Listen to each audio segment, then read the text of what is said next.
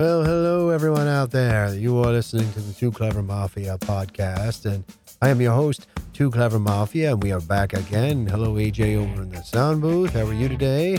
Good morning. Well, good morning to you, AJ, and how was your weekend? Same old, same old. Oh, okay. Well, not too much excitement these days with nothing going on since we can't go anywhere or do anything. But we're going to jump right in here to Chapter 1 of American Slices, Divide, Conquer, and Repeat. And Chapter 1 is all about how the political parties separate America. Or the question really is, do the political parties separate America? So I guess we'll start off. There's three major, if you want to call three major. I think there's two and then one not so major, like a minor party in America, right? You have your Democrats, your Republicans, and then your independents. And then there's a slew of others. They never really get enough votes to be counted in most places, although there is a significant amount of people that do vote. And percentage-wise, millions of people that don't vote for the traditional Democrat or Republican Party. So we'll get to that in a moment, but there is a lot of talk about these days about everybody coming together. You know, of course, everybody wants to be united, but only if I feel only if you're on their team. You know, they talk about uniting us, but if you have their beliefs and you're willing to do what they say when they say to do it, then they want unity. And you know, are we supposed to be understanding, or are we supposed to be dismissive, or if we're unapologetic or just not interested, we're not a member of their party, and the parties would rather not have us because we are, we'll go against the rank and file. So I feel that if we were able to get rid of the party concept and come up with other ways. I mean, this is modern America, folks, and I feel it would be simple, or it should be simple, with all of the technology that we have. I mean, even with my knowledge, I mean, I call myself a medium tech guy, where, I'm not high tech, I'm medium tech. I'm not low tech. I'm not in that class, but I'm definitely medium tech. And with my knowledge, I mean, to create a system where we can log on to our computers or our phones and vote, why is that so challenging? I mean, American Idol can do a vote, and you can only, all of these different, Publishers Clearinghouse and HGTV, Mrs. Mafia is very big in that. HGTV, they know how they give you 3 or 4 votes, so you can vote twice a day or whatever it is, and that's it. They cut you off. You're not allowed to vote again. So if they, why can't the American government figure out a way to make it so it's secure, everybody's vote counts, one time, and do it in a way that's more convenient and more modern compared to the archaic way? Now, there is something to be said about the vintage way or the old way of doing things, but times have changed, and people, regardless of what you feel, how this previous election was handled, the old way of doing things aren't necessarily as secure as the new way. I mean, just look at our currency, for example. If we still printed our currency the same way we did in the 60s and 70s, more than half of our currency would be counterfeit. So we had to develop, because the technology was there and people and printers and whatnot, and they were able to counterfeit those funds. And so the government had to stay ahead of it. And even in some cases, famous cases, they've even hired criminals who were professional counterfeiters to go and, work for the government and make ways to secure I think it was our checks, and they use special print and then even our currency. So that way people can't use the new technology to counterfeit. So same with our elections. There's gotta be ways, and people can fake things and fraudulent, and I don't know. there just seem to be too many holes, and it's getting old, and technology is getting better, and it's something that we need to fix. Why should the government of each state get electoral votes? That's my next thing. Why don't we use the popular vote? I mean, I know historically, and I know the reasons behind it, and most of my listeners, I would imagine, do. But why should the government of each state get an electoral votes? And they all do things differently by how they calculated the votes, and but the popular vote. And I read this somewhere a while ago. And the popular vote. The reason why our forefathers came up with the Electoral College was because the average citizen, they felt, wasn't smart enough and wasn't wise enough to choose their representative, their governors, or even their president. So, does anybody out there see anything wrong with this? I mean, the idea that we all have been sold is that the politician's job is to represent us, to do what we want, to do our bidding, not make laws that they personally feel would get them some TV time or a handful of voters. And, that actually, those voters are probably the ones that actually call the public official's office and complain. And they're the ones that the squeaky wheel gets the grease, so to speak. But maybe it's time. And maybe this, in a way, is all by design and not a good design, or not in a good way.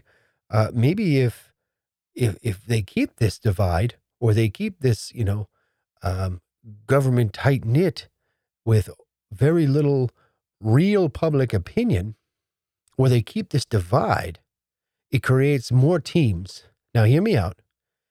It creates more teams, and by them creating more teams, obviously it's going to create winners and losers. I mean, that's just the nature of a team, right? You're playing on a team. Some win, some don't, some lose, and you're playing against others. But there's definitely more profit in it if there's more teams. I mean, look at sports, right?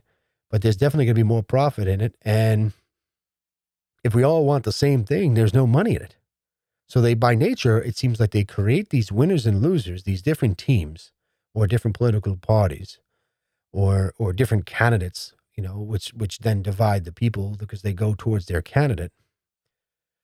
Then, what if we all wanted a hamburger from McDonald's? If we all wanted a hamburger from just McDonald's, that's the only hamburger we liked. And sorry for the vegetarians out there, and, maybe fries, or we don't even eat McDonald's. Who knows? It's just an analogy. But if we all wanted just hamburgers from McDonald's, Burger King and Wendy's and all the other In-N-Out Burger and all the other international food chains, they'd be out of business. It'd be no money for them. So you need to keep these separate teams, and each team tries to do a little bit to attract, if you think of the fast food restaurants analogy, which you have all the fast food chains, they all serve hamburgers. Very interesting. But they do just a little bit different. McDonald's has a double cheeseburger. There's no lettuce. So if you're a fan of lettuce, maybe you like Wendy's because they have lettuce on their double cheeseburger. Or maybe you like flame broiled and you go to Burger King. So they all, basically it's the same product. They're just spicing it up just enough to get that team, get that group of people to follow them, which the analogy obviously would be to follow this political party or representative or whoever it is. You need those teams. Or if you don't create a team, you don't create that controversy, then you're not, so it pays to divide America is what I'm getting at. If you look at it from a financial perspective, human beings love choice. We all love variety. It's understandable. We all like different things, but so they give us this variety. They give us this two-choice party, parties to choose from, a this or that scenario, which is an old sales tactic for those of you who might have been in sales. You give them a this or that and you choose one, and people are generally mindless of it. You don't let them choose everything on the board because it just will take too long and to narrow it down. And some people are very indecisive. So you give them a this or that scenario, Republican or Democrat. The ones that really are undecided end up in the independent column. And hey, we don't need you right now unless you're closer to our side. It's like if you like lettuce, you're on our team. If you don't, it's fine. Go to McDonald's. I know it's a crazy analogy, right, AJ? It's the simplest way I thought this up. I mean, you can't really think of it any other way. You have to dumb this down because they keep it so complicated. They keep this process so complicated because if it wasn't, at the end of the day, it probably wouldn't be profitable. And let's face it, all our politicians, most of them, they're wearing the fancy brands. You know what I'm saying? They've got a lot of money. They've got a lot of money, and they're looking to spend it, and they want more of it. No matter which one you are, they start out poor and they end up rich when they retire if they are a politician. And if they start rich, they're just going to get richer. That's just how it works, folks. It's like a business, right? I mean, the big hamburger chains, they sit on every corner in every intersection of America. Not really, but you can't even see the mom and pop hamburger places. You don't even know where they are because they're in the shadows of these big mega conglomerate corporations and their huge signs. And they sit on a side street somewhere and they put a lot more care into it because it's their little mom and pop business and they want it to be the best that they can be. But eventually these shops and restaurants close as people make their choice. They're not choosing the independent. They're choosing the Republican or the Democrat, and some aren't choosing it all. But they, without even thinking about what they're actually doing sometimes. And the ones that do realize the combined results of their choices and the few compared to the masses who unknowingly are choosing that convenience over quality or the price, the cheap price over quality, and it's all about that in-your-face advertising. They're choosing that over the quality. All this big corporate money eventually ends up back in the hands, of the politicians who are shouting, "Vote for me." Most of us are just compelled to do so.